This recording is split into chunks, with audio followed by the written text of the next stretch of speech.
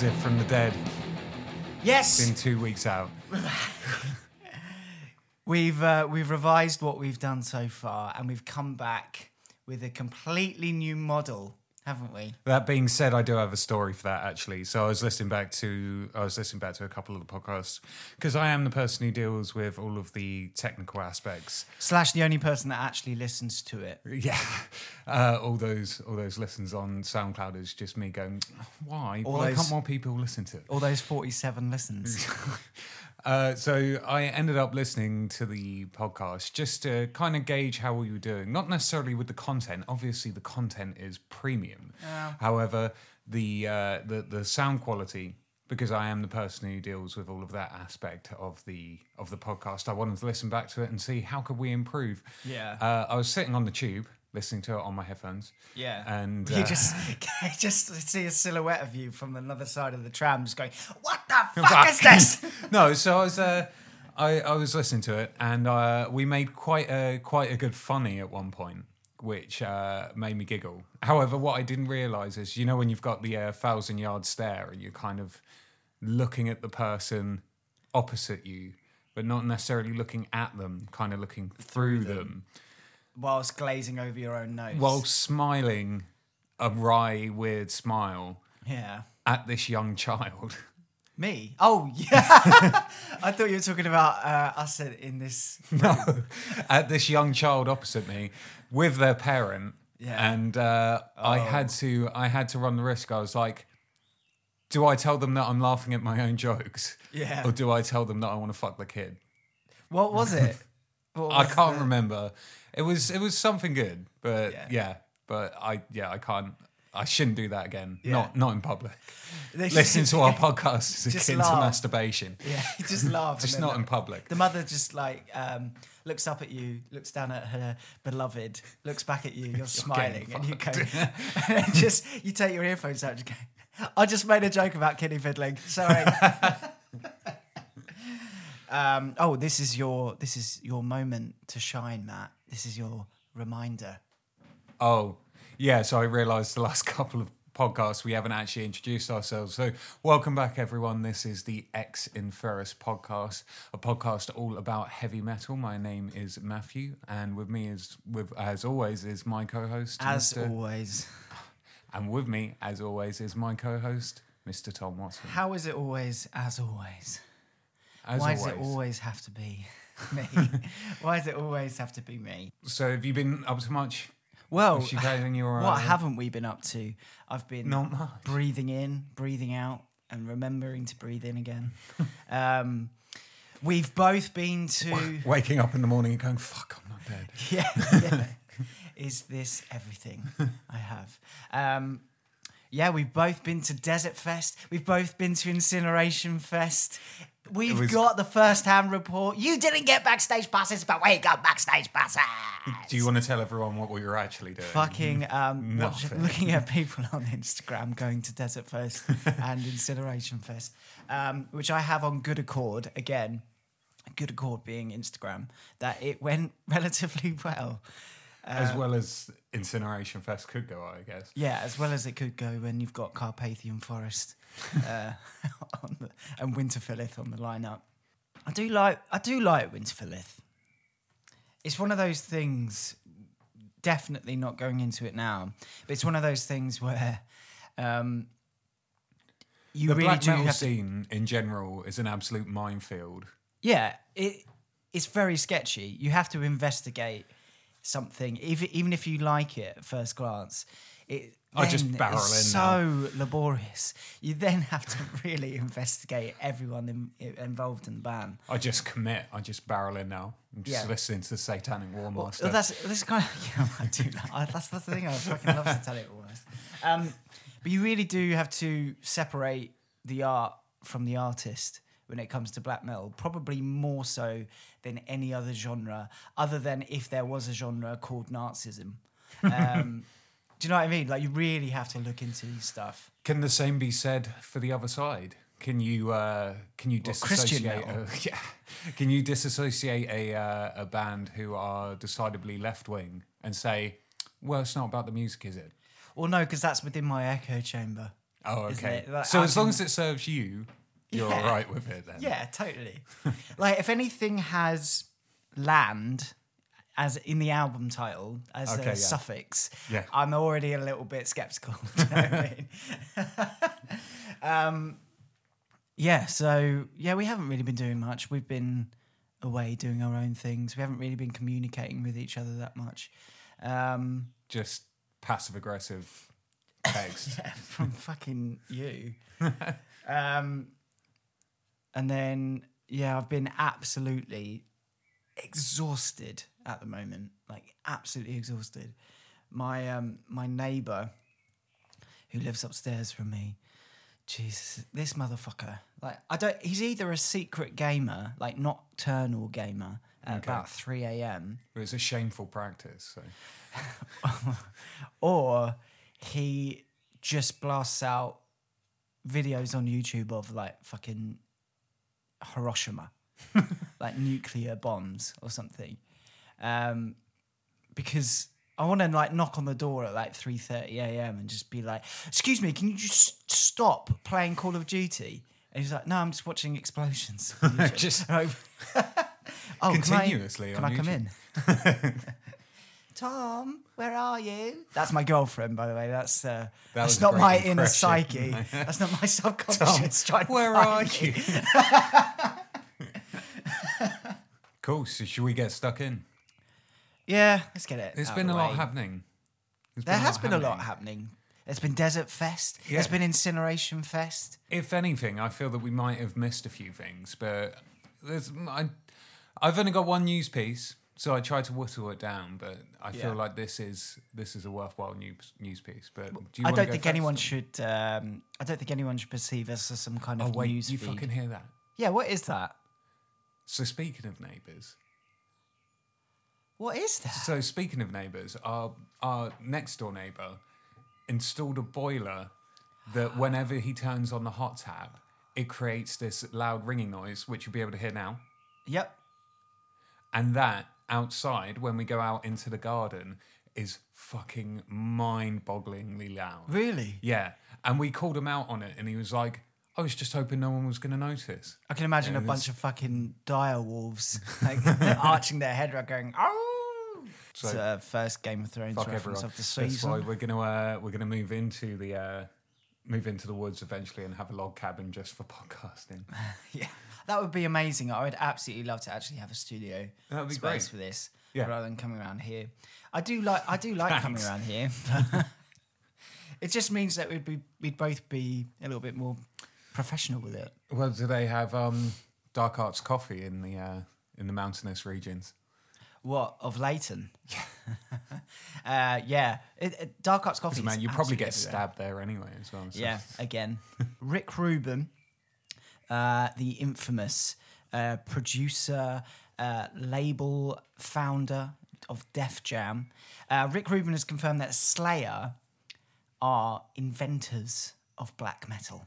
Okay. Yeah. So, okay, yeah, right. Here we go.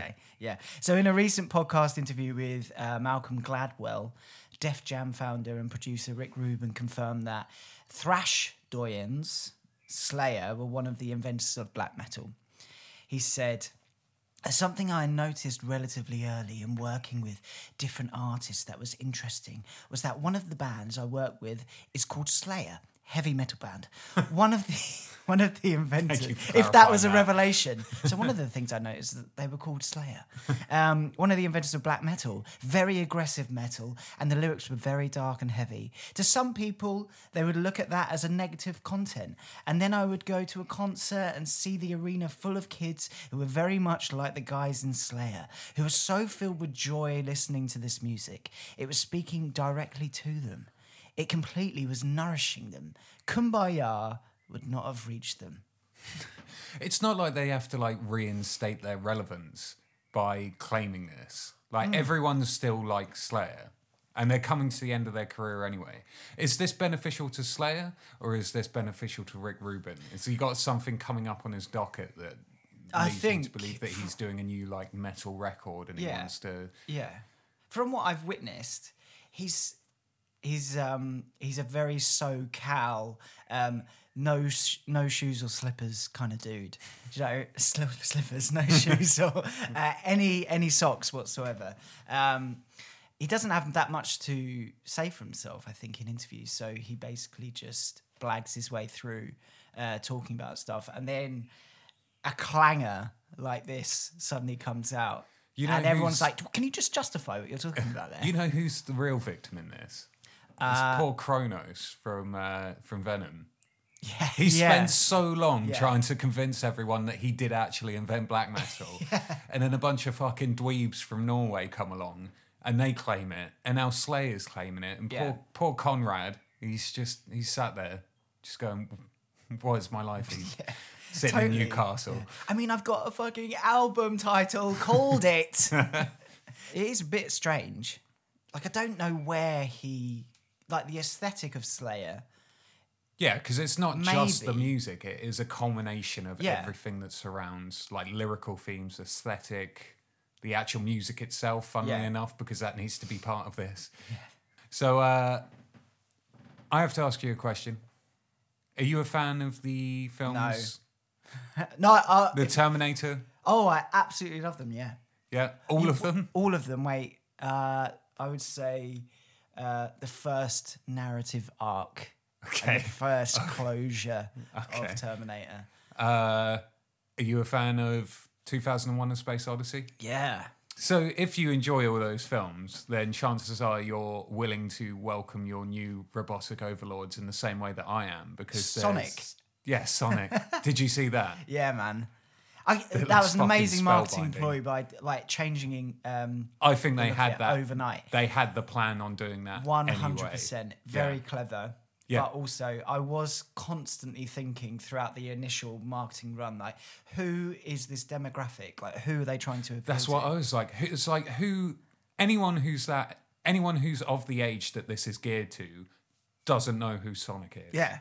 Like, I know who Sonic is. They had Sonic Mania that came out last year, I think, which was like the first good Sonic game that came out in decades. And I was thinking, like, if this is for the old heads, the old Sonic heads, the old Mega Drivers, like, they're not really going to want to go see a film that's aimed towards kids, and there's not really going to be that many sort of in-joke references because there's no like fucking Emerald. No. Garden, whatever. Oh, God, do you think they can? Do you think they can redesign Jim Carrey? I don't think they need to. No, I think he's going to smash it. Fucking terrible. I think he's going to do well. No. I think Jim Carrey will do all right. No. But I don't think Sonic. I think they need to recast Sonic. That child in a bag joke actually did make me laugh out loud. There we go. Yeah. Also, was he originally wearing Pumas on his feet? They were like red with... No, they were like Adidas, weren't Which they? means that he purports the death of gay men. What? Puma is... like, I think linked into that whole what's the hotel chain that's been in the news recently? But, I know that the guy owns the one in Mayfair. Yeah, I can't remember what it's called though. Dudabot's an artificial intelligence software that was developed by Berklee College of Music graduates Zach Sikowski and CJ Carr, have developed a means of creating AI-based death metal. So this is a stream which uses artificial intelligence system called Neural Network, has been running 24/7 since the 24th of March. In that time has been continuously creating new music in a death metal style without any human input except feeding existing death metal into the neural network. The network spots patterns in the music to identify the characteristic features of the genre and then recreates those features to create the new music. What does that mean? So essentially they get a bunch of death metal, play it to this AI that's just sitting there going, oh, come on, and then craps out this artificially made... I don't even know how to describe it. Have you had a chance to listen to it? Because this has been quite well publicised. No, I haven't. It was like through Vice. So it's a stream that is just continuously going, like it does not stop, and it sounds awful. So after several failed attempts at creating stable, listenable death metal, the creators turned to the music of a band called Archspire, which ended up being the perfect template to generate music tunes via artificial intelligence. I haven't had a chance to listen to Archspire. Right. But Zukowski explains the remarkable part is the high quality to shit ratio. We tried this with 100 albums and found that Archspire's music made for the most interesting bot. Zero curation was necessary. Everything it generates sounded good to us. You're hearing everything it makes. Our theory is the faster the blast beats, the more stable the net. Archspire is absurdly fast. They're basically machines. So far, we haven't found anything that works better. Anything? No. Not at Wow. all. So basically, they got a robot to just shit out an AI version of Risk by Megadeth. Yeah, pretty much. But however, Archspire have found out about this, and Archspire adds, we've been hearing about this AI that's trained on Archspire writing death metal over the past few weeks. Well, here's the thing. We aren't actually surprised about this. We've been utilising similar technology to write our music this entire time. The program we've been used is called Toby, T-O-B-I. It stands for Technically Outrageous Boner Inducing. Toby has been part of our writing process since 2009, and while you may notice that he takes on the physical form as a guitarist in the band, rest assured under those tight-fitting clothes, he's more man than machine. His name should be Chad, really, shouldn't it? Yeah, yeah. Totally outrageous bullshit invention. I mean, it's not particularly... Out of everything that I've seen that artificial intelligence is capable of, this is not... I mean, a worthwhile endeavour. I've seen little robots dab. Do you know what I mean? Do you want to go up your nose, Matt? I choked on my dark arts. It's trying to kill me. Okay, moving on from there. Unfortunately, Matt, I don't know how you're going to feel about this, and I don't want you to start crying Dark Arts Coffee, but there doesn't seem to be any reconciliation for original Morbid Angel lineup anytime soon. Okay. So former Morbid Angel frontman David Vincent, he's got his own project, I Am Morbid. So the group's current lineup is completed by former Morbid Angel drummer Tim Young, plus guitarist Bill Hudson, who's been in a couple of average bands, and then Kelly McLaughlin. So David Vincent, in an interview recently, spoke about I Am Morbid and his right to play Morbid Angel songs, but also his relationship with the original Morbid Angel lineup. So the thing that really aggravates me whenever bands talk about original lineups and how they're probably not going to be able to get back together, sort out their differences, they always compare it to a marriage, and they always compare the materials to children. Every not time. CD collections then. Something that would probably be a better metaphor. Exactly, it would. Yeah, I mean, at least it wouldn't be so personal or melodramatic. Yeah. But it's always about a relationship and about a divorce. So Vincent told, I think it's Jorge Botas of the Metal Global Radio Show, which is like a Portuguese show. He said, "Times come and life works the way that it does. And there are times when it's like a marriage. Sometimes they don't always work forever. But that doesn't mean that the children that we've had together, that I still don't love my children. Although Trey, the way how you say his surname is, because there's been a lot of deliberation of how you pronounce his surname. You could just ask him. 100% Azegtoth. Azegtoth. Like that. What was that last syllable? Because it's Azegtoth. Trey, Azegtoth, bro. But a lot of people think it's like Azagthoth or something. Oh, okay.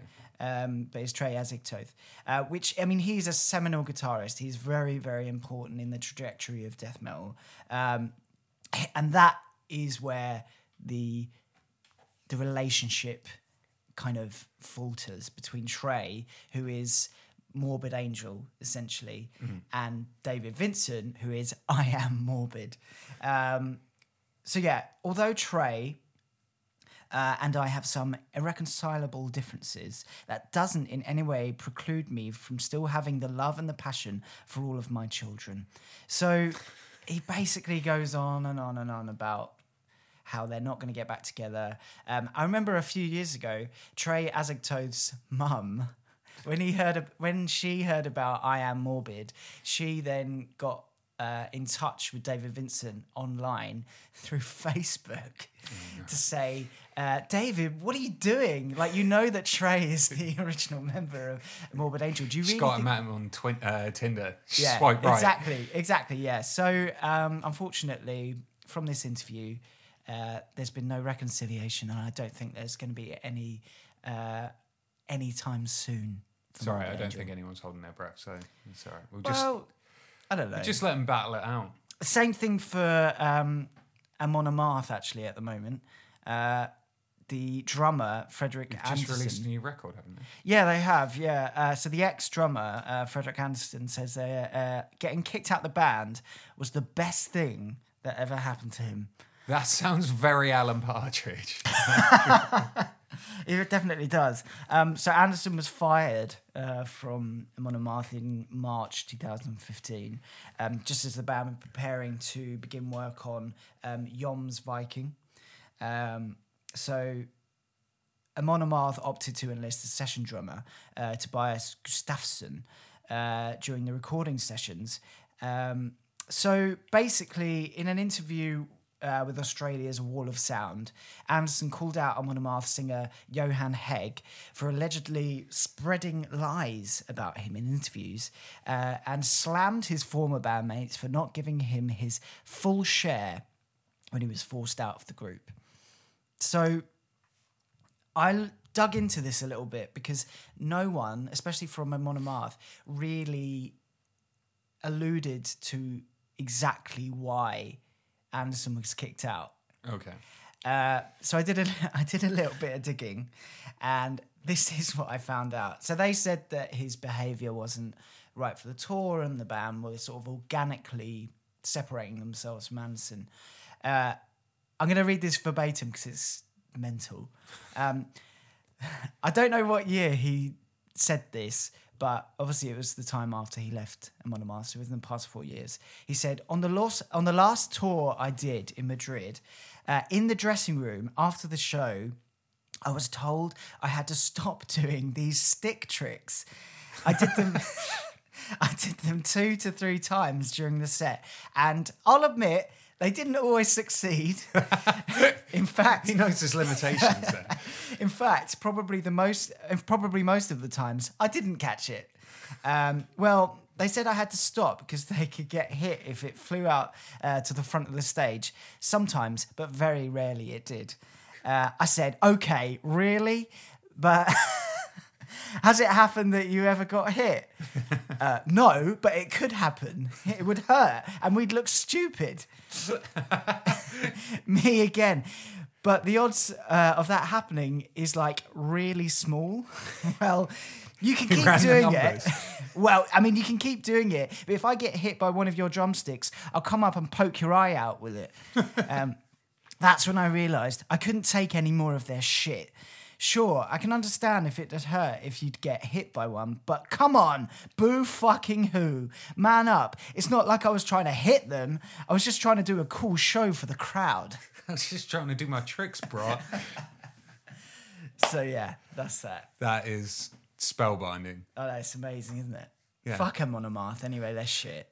I did listen to that new record like once through and just went, no. It's not for me. It's not for me. So that moves us swiftly on to our main topic for today. Yeah. Which was originally proposed by myself, and you seemed a little trepidatious when I initially... Still am. Oh, really? Still am.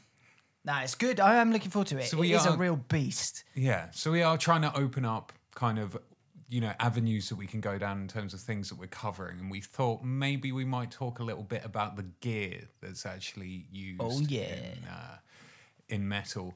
And I think this is probably, if not, one of the most important pieces of gear that's ever, to the point in which it's so notorious. Yeah, it's notorious. It's significant. I mean, it is important because I don't think you'll find as much content online, sort of source material for a very specific item than with this one.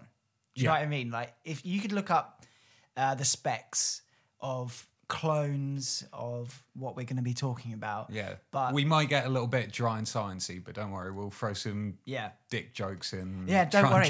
And keep it light. In fact, I'll give you an audio representation of what we're talking about now, and see if you can guess at home.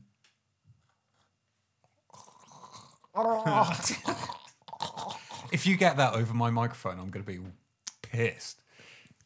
No, I didn't. It's fine. It's fine. So we're going to take we're going to be bouncing intercontinental today. We're going to be going from Japan to Sweden. So we thought we'd cover a piece of equipment which is called the Boss HM-2. And it is the Boss. It is the Boss. Yeah. So are you familiar with this pedal originally? When I mentioned that we should do this, how much did you know going into it? I knew of its existence. I knew that when I was originally learning how to play guitar, just a sort of a disclaimer, Matt and I both play guitar and we both play in bands. So poorly. That's subjective, you know. I've got to be modest, but I must admit, I love my babies. I love my children. So Matt and this I... This podcast is now your child. Yeah, Matt and I... Every single one. Multiple beautiful. Relationships. We're cheating on each other with each other. So yeah, when I was first learning how to play guitar, this pedal did actually come up because it is...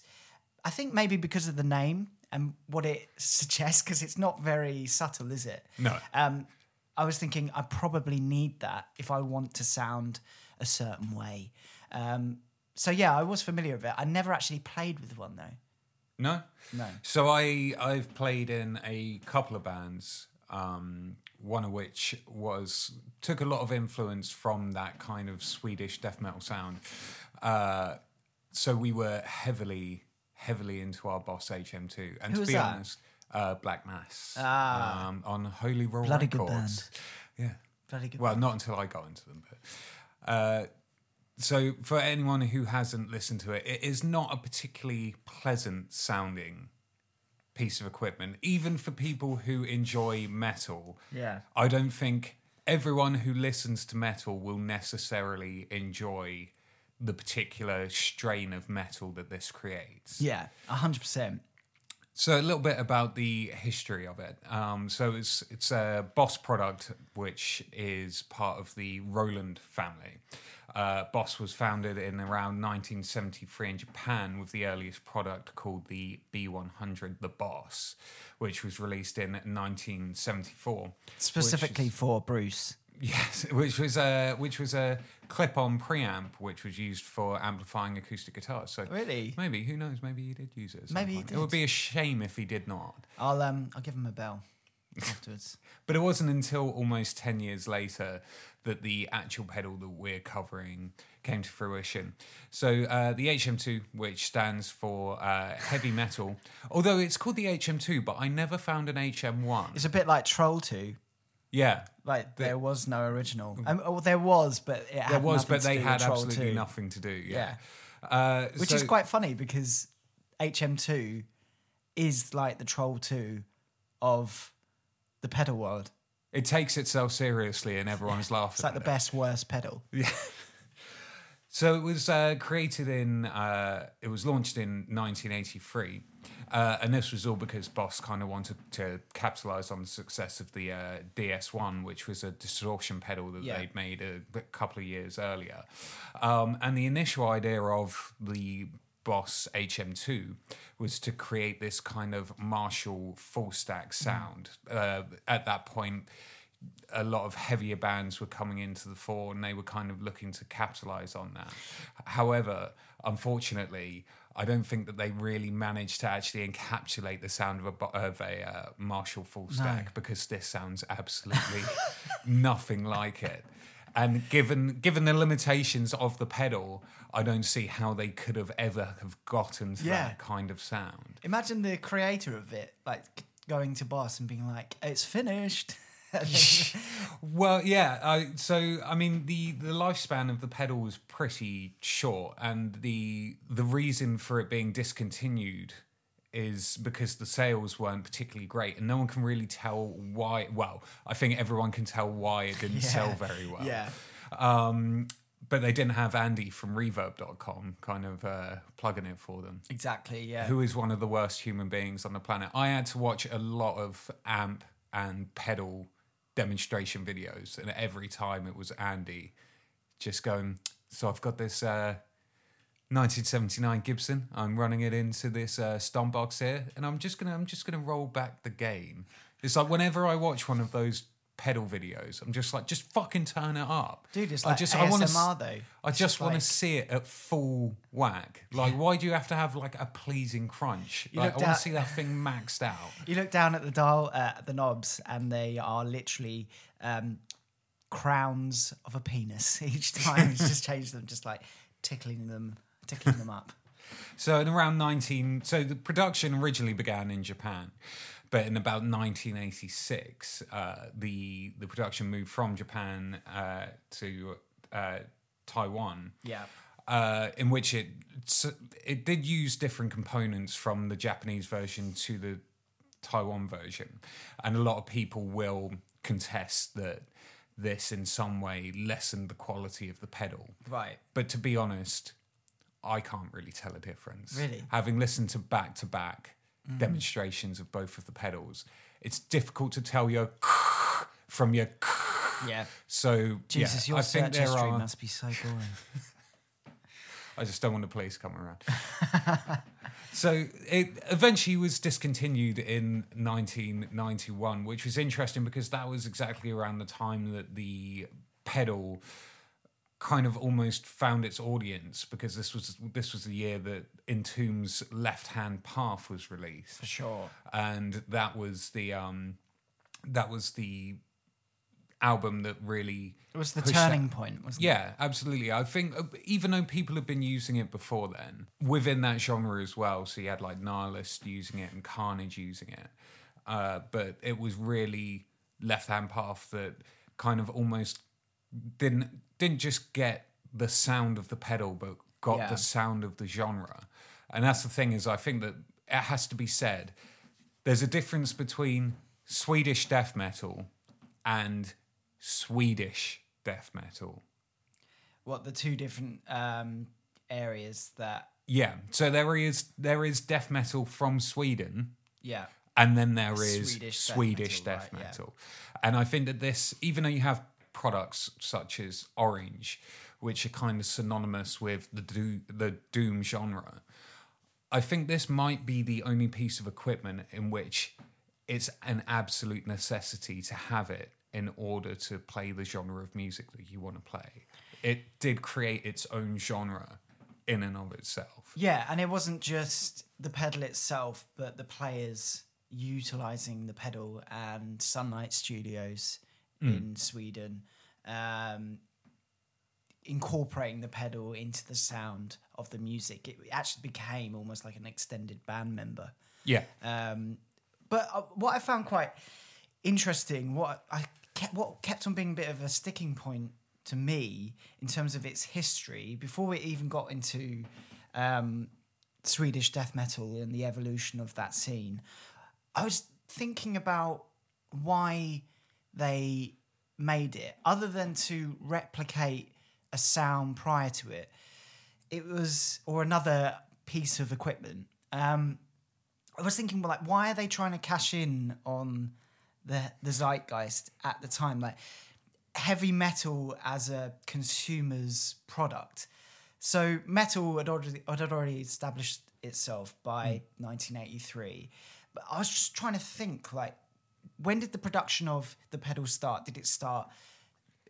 I know it was released in 1983, but did it come out did they start working on it in 1982, 1981? Did they have replicas of it? Did they have prototypes or anything like that? And then they ended up with this one. So I just started thinking about like what was going on around 1982 and 1983 that encouraged them, acted as a catalyst for them to make a heavy metal pedal. Yeah. A shit one. But and I was just thinking, like, what sound would have come out? Because the HM-2 is so Distinctive. heavy and distorted and fuzzy.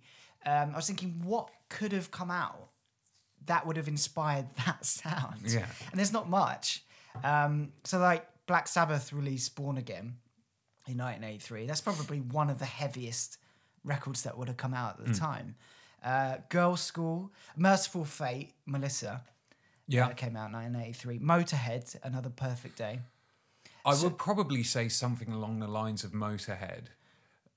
But then you've got Show No Mercy and Kill 'Em All as well, 1983. They're sort of the blueprint to go off of for a pedal, I guess. In terms of the actual DNA of Swedish death metal, I think that there is a definitive line from Motorhead into that. 100%.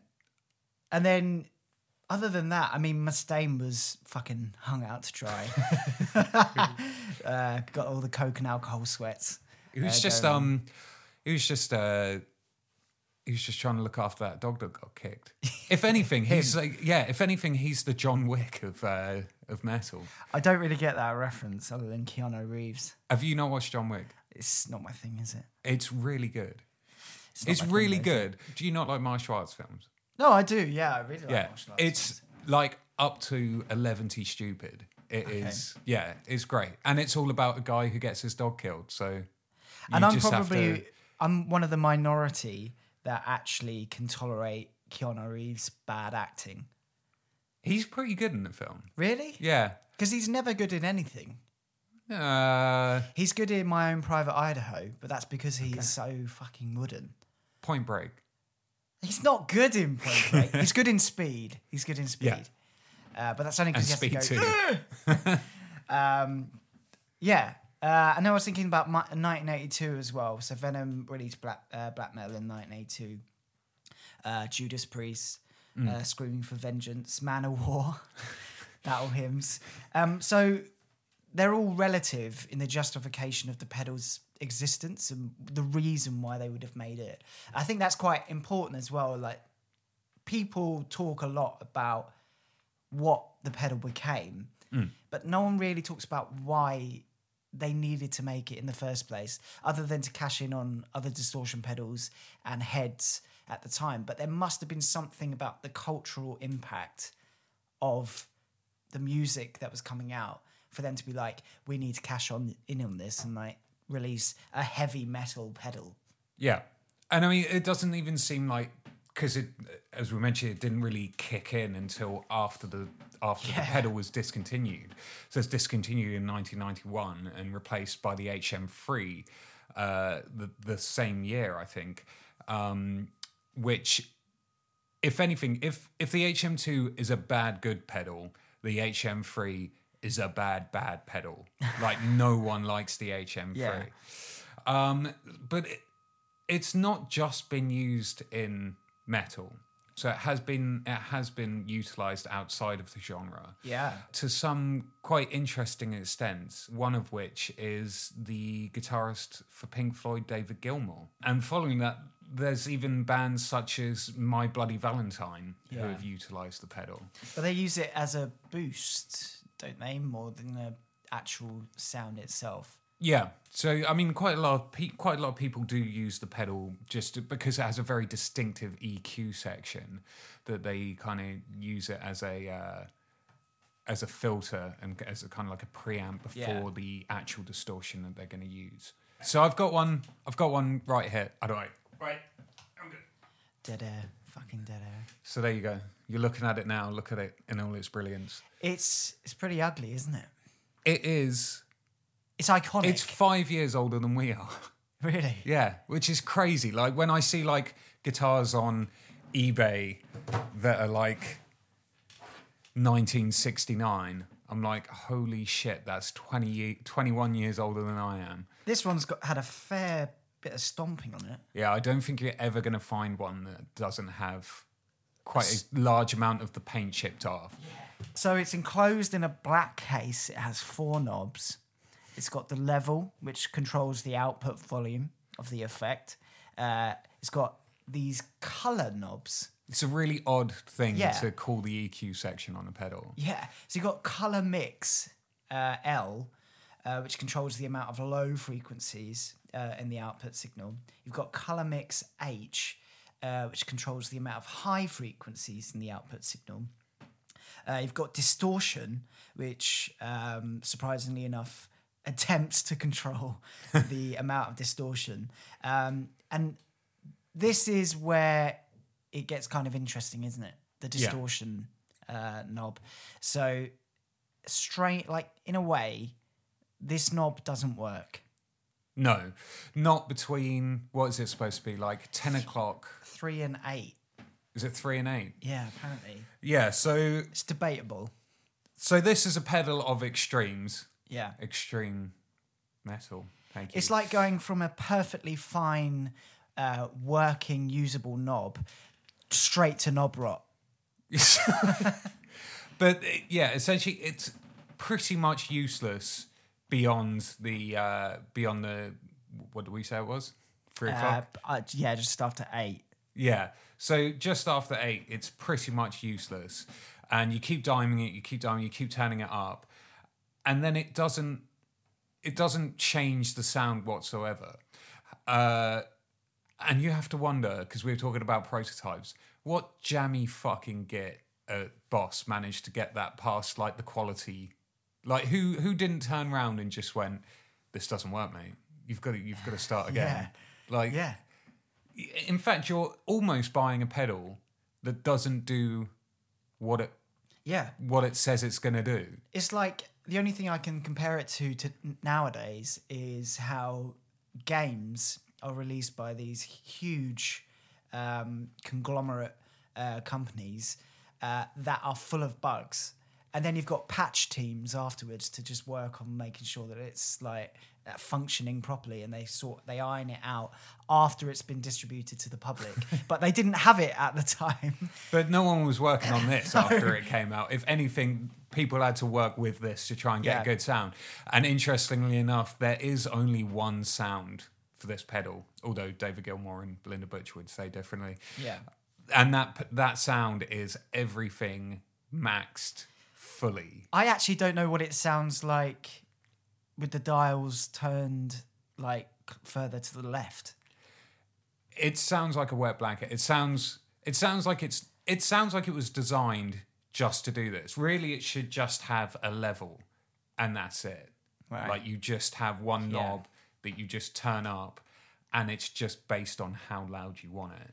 So the distortion knob has pretty much no activity whatsoever. However, one thing that, and I know that a lot of producers that I've read have said that the most distinctive part of the pedal is not actually the distortion clipping, it's actually to do with the EQ section, which is... So we're all doing it wrong. Yeah. After all these years. Which, well, I know that a lot of bands ended up, because I think originally to get that kind of entombed sound, they were actually dialing back the distortion slightly and running it in front of a DS1 distortion pedal, which I know that a lot of bands have been doing recently, is they've just been using the EQ section of the pedal and running it into a more preferred distortion just to give it that kind of colour.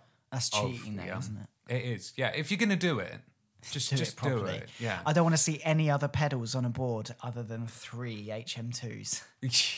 We have, in one of my old bands, we did manage to run 4 HM-2s into each other, and it was just a fucking mess. Really? Like, yeah. I mean, I can't even... It's kind of like one of those Lovecraft things where you can't even begin to describe it. Words don't exist. But yeah, so the EQ has around about like 20 plus or minus decibels of cut and boost. And one person who really enjoys this sound and has used it quite a lot in their time is Kurt Ballou of Converge. So I believe that the EQs kind of sit around about 88 hertz to 1 kilohertz, which means absolutely nothing to the majority of people listening to this. But essentially what that has is having such a narrow kind of width of frequencies is it allows the bass and the drums to kind of fit around the sound. So whilst it might sound awful and harsh by itself, once mixed in the context of a larger band, it's actually almost fills in all these spaces that wouldn't have been filled by the rhythm section. There's absolutely no nuance to this pedal. It is just a case of just dialing it to the max and just letting it go. Yeah, I mean that's the thing. Like it's a total mess of a pedal. Like technically, it's a mess. Yeah, it sounds like a mess. Its usage is so limited. It's probably one of the most limiting pedals that's ever come into creation and distribution. Yeah. And this is, I think, the reason why we're talking about it. It has generated so much music, literally from its sound alone. It's like a concept. If anything, it's like a concept pedal. Like imagine that if bands had like we're going to release. It's not about the sound; it's about the idea. Yeah, exactly. Okay, we've got to think of a concept album. Let's hit the HM-2. We could say that this pedal is the fundamental reason as to why Swedish death metal exists, and it has its own USP. Would you agree with that? I think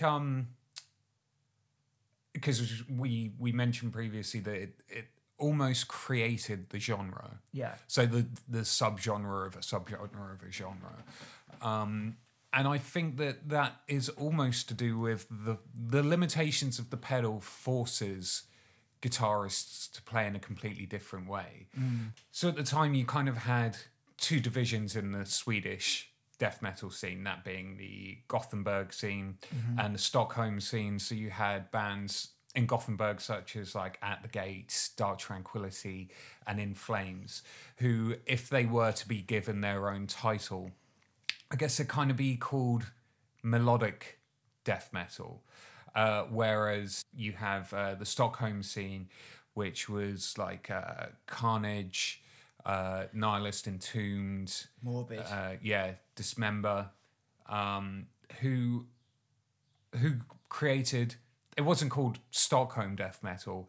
It was called Swedish death metal. Yeah. So there is a difference between the death metal from Sweden and Swedish death metal. Whilst the Gothenburg scene kind of opted for a more almost kind of technical, kind of eloquent style, the Stockholm scene kind of went the path closer to kind of hardcore punk, and as we mentioned previously, kind of Motorhead, that's kind of characterized by this fast, debeated rhythms. So Thomas Skogsberg, the producer and engineer at Sunlight Studios, he was the guy that basically utilised the pedal to the band's sort of creative flavour. And he was able to mix it well enough for it to sort of justify being a heavy sound, I guess, so to speak. But what I don't know is it Gothenburg and Stockholm? Do they all converge at Sunlight Studios, and then it's about the differentiation? Because I think he's more Stockholm based, isn't he? Yeah. So he was working with because he recorded Entombed's, like all of kind of Entombed's iconic records. I know that before he was using that pedal, Nihilist, as early as Only Shreds Remain, their first EP, you can hear that HM-2 sound on it. It's probably not as thick and as dense as it is when it kind of got to Left Hand Path era. Yeah. But he certainly took a liking to this pedal and kind of understood that it really created this identity for this genre of music. Quite a lot of the bands at the time, they were all very young. And they didn't have particularly great equipment. So I know that quite a lot of the bands were using solid state amps. If you speak to anyone who's an amp enthusiast, they will say that solid state amps are the absolute devil, and you want to be moving towards things like valve amps, or at least valve state amps. But a lot of these bands were young. They didn't have a lot of money, so they were using these valve state amps, which were quite cheap guitars. And I think, if anything, this pedal was a bit of a blessing, because it does absolutely cover everything. Like, no one's sitting listening to a Swedish death metal going, are they using new strings on that? The strings sound a bit dead, because you just can't tell anything. It's worth mentioning that this pedal was used on the Skogsberg recording of Soulside Journey by Dark Throne. And I actually ended up listening to that record because I ended up having to listen to a lot of HM-2 bass bands. And to be honest, I don't think I want to listen to them for a long while after this.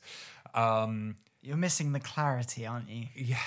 And Soulside Journey, I think, is actually a really stunning piece of work in terms of death metal. It's amazing. I think it's totally underappreciated. If they were to release another record that sounded like that, I would be fully on board. Well, we'll see. Oh, yeah. Coming up soon. All right, Freddie foreshadowing. Yeah.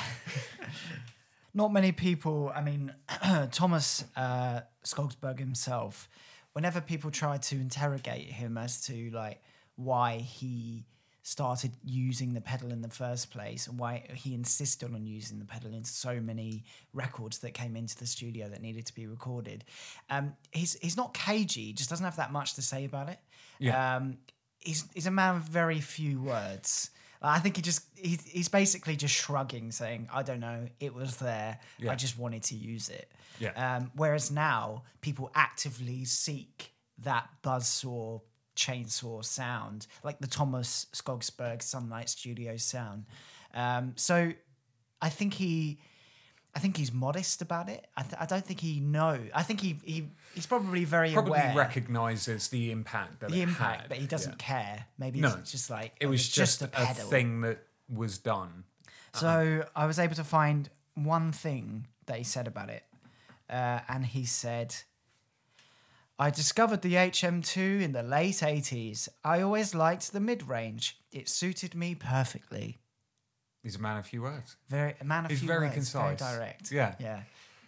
So towards the end of the 90s, early 2000s, the pedal was always there. There was always going to be bands that were using it, but it was slightly dropped in popularity and has really come back within the last, I'd probably say, about 10 years, maybe. Mm-hmm. It didn't just get used for Swedish death metal. I mean, all the bands that were using it were heavy bands to begin with, so you had bands in the grindcore and crust-punk scene. But I don't think, for people who are fans of that music, that they are familiar with the history of the pedal, so it didn't really become synonymous with those genres of music. Eventually, though, however, it kind of, almost like poetry, it rhymes. It came back to the fact that it almost found a new home with Kurt Ballou, who is the guitarist of Converge and the producer at God City Studios. So that's kind of like the new home. It's almost like the new Sunlight Studios. He's used the pedal to quite a large extent with bands such as Nails, Black Breath, Trap Them. I believe Trap Them, he was actually introduced to the pedal by the guitarist from Trap Them. The thing is, though, with all of these new bands, just before we go into a bit more, are they using HM2s or are they using clones? So I know that because it wasn't until after these bands came out, that the kind of resurgent bands came out, that people started creating these clones. Because the problem is that there was only a finite amount of HM2 pedals out there. Yeah. And I mean, so I got mine off eBay, and it's they can be quite difficult to find. And one of the reasons for that is the fact that quite a lot of the members of the old Swedish death metal scene each have double-digit figures of these pedals just stored up, like these weird, like De Beers diamond motherfuckers who are just trying to, withhold the stock just to make sure that the prices go up. Yeah.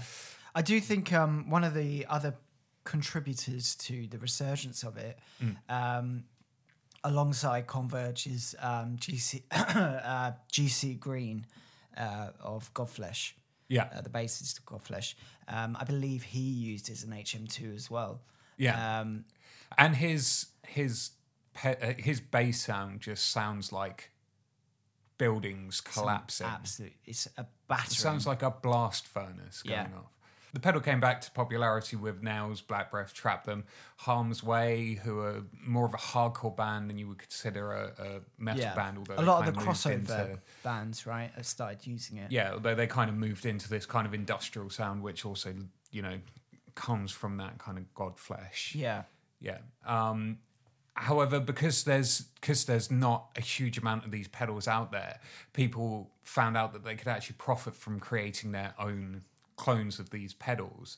To mention a few, we have a BYOC, the Swede.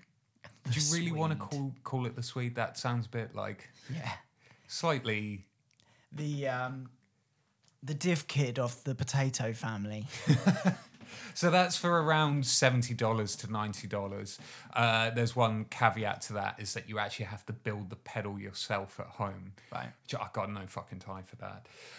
On top of that, we've also got the Behringer HM-300.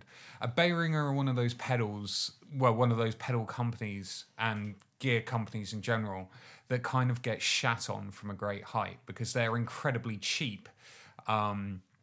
However, a few of their pedals are just straight clones of very iconic pedals. So the HM-300 is a direct clone of the HM-2. Yeah. And when you're looking at pedals so the pedal that I bought was around £150 when it came out. I think it was probably between like £80 to £90. Can you believe how much you spent on that? Yeah. They saw me coming. That's what PayPal credit's there for, man. So that pedal is for the reasonable price of $25. Wow. Which is crazy. So you've got people spending huge amounts of money on these weird boutique clones of this pedal that sounded not great to begin with. But there is one problem with that, is the fact that the enclosure is bright fluorescent pink. What's wrong with that, man? I've got no problem with that. I've got no like problem the with that colour either. pink. Yeah. Hey, neither of us in this room have any problem with that. The colour pink. On top of that, we got the Nine of Swords Funeral Party, which is an HM2 inspired circuit that just has two controls, which is a volume and a tone, which I think is great. Just keep it bare minimum, just one knob. You could have gone one further and just had the one knob, and that's £100. We got the Dunwich Amps Tyrant pedal. Yeah. Which is actually Nails' signature. No pedal. knobs. No knobs. Does it not have a knob? No, it does have a knob. Oh, okay. We've got the Abominable Electronics Throne Torture, which goes for an eye-watering amount of $195, which claims to be the HM2, but better. We'd all like to do our own reviews, wouldn't we? And Patrick, who's the maker of those pedals, ensures that all his pedals go out with the knobs turned up to full. Oh, that's nice. Which I appreciate. Yeah. So many of these pedals have kind of taken this design and tweaked them. Yeah, a few more actually. So the funniest ones that I've found. So Anarchy Audio released a version of the HM2, as did Lone Wolf Audio with its left-hand Ra'oth. Aside from its tribute name, it actually improves the original pedal by adding more settings options. Yeah, don't think that's an improvement. No. And then there's also, you can find the Enormous Door LHP Extreme Distortion, LHP actually standing for left-hand path. Okay. So there are pedals out there now that are inspired specifically by Entombed and specifically by left-hand path. The problem with all of this is, and for my money, if you want that sound, I don't want a pedal that essentially changes the original sound of the HM-2. Like people going like, we've changed this and we tweaked this. My idea is that it's a binary pedal. It does one thing. It's either on or it's off, and it's either full whack or it's nothing, and that is exactly what it does. I don't want to sit there kind of tailoring the tone. Yeah. I mean, what's your takeaway? I'm not a pedal purist at all. Yeah. I mean, I have quite a minimal setup. I don't like fiddling around too much. I think with the HM2, everything, even though it sounds like garbage, it makes everything quite easy. Like, especially if you just use it for a boost. Yeah. But I agree with you. I completely concur. Like, adding more settings to a pedal that is notorious for being bad and stripped back and not even working and functioning properly is a little bit backwards. Maybe it's a little bit like, what is the purpose and the intention of what you're trying to do with a pedal that was released faulty? Yeah. Do you know what I mean? It's weird. I've realised that you've been making a few choice comments about this pedal. What, that shit? Do you actually like it? I like it, but I would, for my playing style, I don't think I'd have that much use for it. No. I'd only use it as a boost. Yeah. Because I bloody love my boosts. Yeah. Because I just want to be louder than everyone else. I think at this point, and given the fact that it did have its heyday and then it had its resurgence, I think it probably has gotten to the point where the market of bands that use this and utilize this sound, it's just become saturated. I think it works really well in industrial music. Yeah. Actually. More so than, say, when bands like Harm's Way use it. To me, it does just sound a bit throwback, maybe a little bit cheap. Yeah. I hope the Harm's Way singer is listening to this, because he just has to look at me and I'll be pulverized. He's going to twist your head off. He's going to make you do 20 push-ups and then twist your head off afterwards.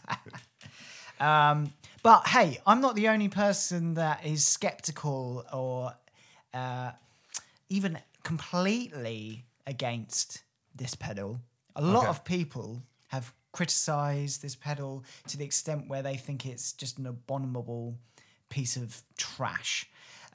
One user of the pedal, I am Q-Man, has said, this goes into the WTF are they thinking category.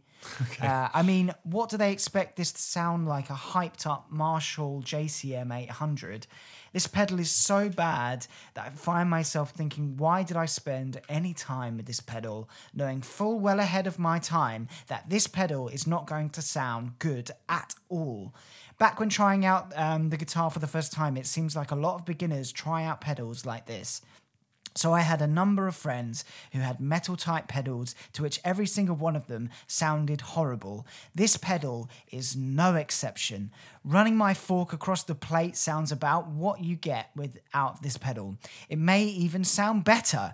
I know that Boss is tailoring to the metal market, but come on, this thing sounds like garbage. I mean, it's not for you. Like, this is for a very select market, and it's not going to be for everyone. I mean, this guy does say, look, I've tried all these other metal pedals, and they all sound bad. I mean, what type of music is he playing? Yeah. But, yeah, it's one of those things where you just don't read the reviews, because, especially not if you're poor... Out of sight, out of mind. Yeah, especially if you're not poor Boss. Like, they're never... Poor Boss, with their millions and millions of dollars. Can't you use that in context of Burzum as well? just don't read the reviews. Just don't read the YouTube just comments. Don't read the liner notes. To see this. So we're going to have a bit of a demo? A bit of a demo. Yeah, let's do it. An Exin Ferris first. Yeah, do it. I've got to, So I'm going to be running my my Gibson Les Paul. Yeah, your guitar's around the wrong way, mate. No, it's the correct way. It's the left-hand way, if you will. Oh, he's left-handed, yeah. Shut up. Oh, wait. Did you hear that? No. I can't hear anything. Oh, whoa. Let's do this. Okay. So I'm running my Gibson Les Paul into my Boss HM-2 pedal. Which is directly into your arse. Directly into my amp profiler. This is not going to sound great. Are you going to play Blowing in the Wind? Yeah, so should we give this a go? Give it a go, man. Okay, so here's my clean tone. What tuning are you in? So I am in the correct tuning. I am. The majority of those old school bands played in B standard, which is generally a 7-string kind of tuning. However, I have dropped it by another full tone on the lowest string to give me a kind of a D, drop D tuning. Okay. So let's give this a go. So there's the clean. And by the way, this thing also kicks back a whole lot of noise and a whole lot of feedback. Yeah. So here we go.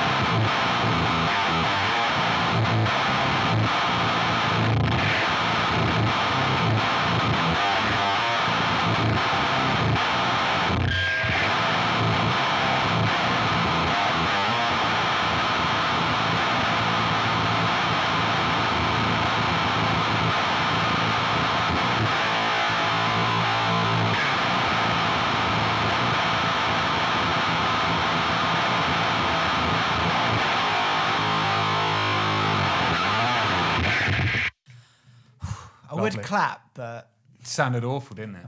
I mean, it sounds great. Actually, I do think it sounds great. Yeah. And you can't... I had this conversation with a guy that I was in a band with who used the HM-2. And we were just saying it's so difficult to actually write death metal kind of atonal music without some kind of heavy distortion, because when you play it without it, it just sounds like clown music. Yeah. Just sounds like... If you sent me that, I really like that. There's something really...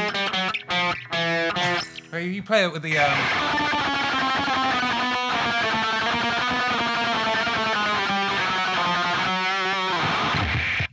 That was played terribly. I really like it, actually. The clean. Like, I think it sounds quite ominous. Yeah.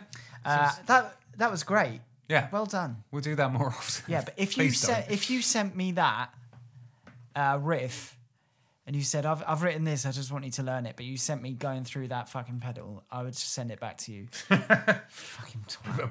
With a picture of a middle finger. Yeah, exactly. Cool. So that's the HM-2. Yeah. Go out to your nearest department eBay. store now and pick one Your up. nearest cash converters. Yeah, exactly. Your nearest CEX. So that's the pedal. Well done. Thank you very much. It's all good. Another episode of X and Ferris in the bag. That's it. After a long break. The boys from below are back. Cool. So where can everyone find us, Tom? They can find us... I've actually completely forgotten. So SoundCloud are currently our hosts. The operative word there being currently. They're our hosts right now. They distribute us to a number of platforms, one in particular being iTunes. So you can find us at X-Ferris. I think we've actually changed We changed it the now. name. So you it's smartly told me to put heavy metal in the... That's our SEO coming out there. Yeah. So our name is X and Ferris, a heavy metal podcast. So you'll be able to find us on iTunes and you'll be able to find us on SoundCloud. You can find us on Instagram, X and Ferris podcast. You can find us on Facebook, X and Ferris podcast. what I would love is if anyone actually does listen to this, please subscribe. Please, if you have a moment, just write a review, even if it's a bad review. Yeah, give us. Well, it has to be a 5-star review. Otherwise, I'm coming for you. It doesn't have to be 5 stars. Just anything. I just like seeing people. The fact that they've said anything would be great. You can also contact us if you want us to talk about something. If you want to tell us how bad we're doing, just what you've been listening to. Yeah, you can either direct message us through any of the socials, or you can actually contact us through our email, which is xinferrispodcast@gmail.com. That's the one. Yeah, we would really, really love to hear from people. Yeah, send us your demos. We will talk We'll about trash you. it. Yeah, we will talk about you. Like, if you have any demos or anything like that, we will listen to it, and we will give you a very honest critique. Stern if but that's fair. what we'd like. Cool. So, we're done. Godspeed. Godspeed. I am trying to think of some kind of Godspeed? slogan that we can have at the end of this. Satan speed. That'll do.